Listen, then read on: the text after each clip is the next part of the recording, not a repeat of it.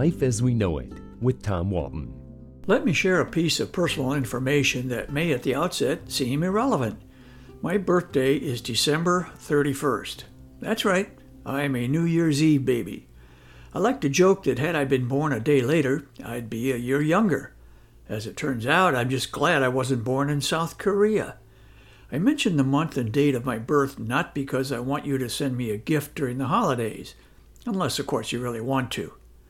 No, I mention it because I recently learned something disturbing. Had I been born in South Korea, I would not be a year younger. I'd be 2 years older. That's because an old South Korean custom counts one's age in a strange fashion. Historically, and according to a now fading tradition, South Korea had considered every baby to be 1 year old at birth. Then when the calendar turns January 1st, another year is added to the child's age.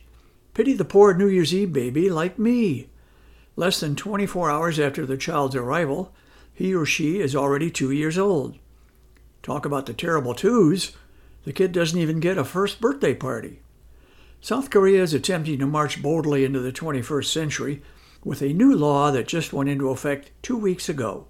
The law formally adopts the same age-counting standard used around the world. It represents the country's latest attempt to standardize how age is calculated, although nobody knows yet what will actually change. Tradition sometimes dies hard.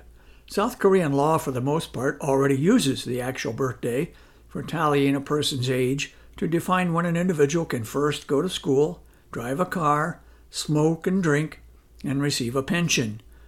The South Korean military uses the international standard to determine when a young male citizen begins his mandatory military service. When the rest of the world says he's 18, off he goes to the army. Even so, the newest law was deemed necessary to reduce what South Korean President Yoon Suk-yeol described as social and administrative confusion and to resolve legal disputes. For example, using one's Korean age instead of international age could be troublesome and even a health issue if medicines such as cough syrup were administered in improper amounts. One woman who lives in the capital city of Seoul said she is 49 years old and welcomes the new law because she no longer has to describe herself as being in her 50s. On the other hand, you know how small children can't wait to be older? A TV reporter asked one little girl about the change, and predictably, she wasn't happy. "I turned 6, she said, and then I had to be 5 again."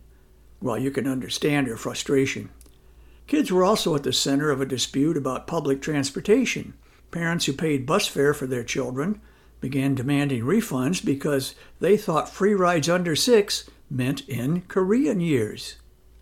I have a feeling the people of South Korea will adjust and adapt just fine.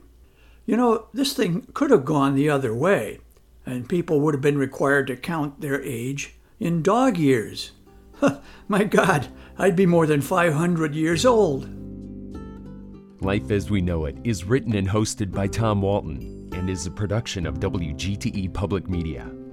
Life as We Know It with Tom Walton can be heard on WGTE FM 91 every Monday afternoon during All Things Considered at 5:44 p.m. Or hear past episodes at WGTE.org/life.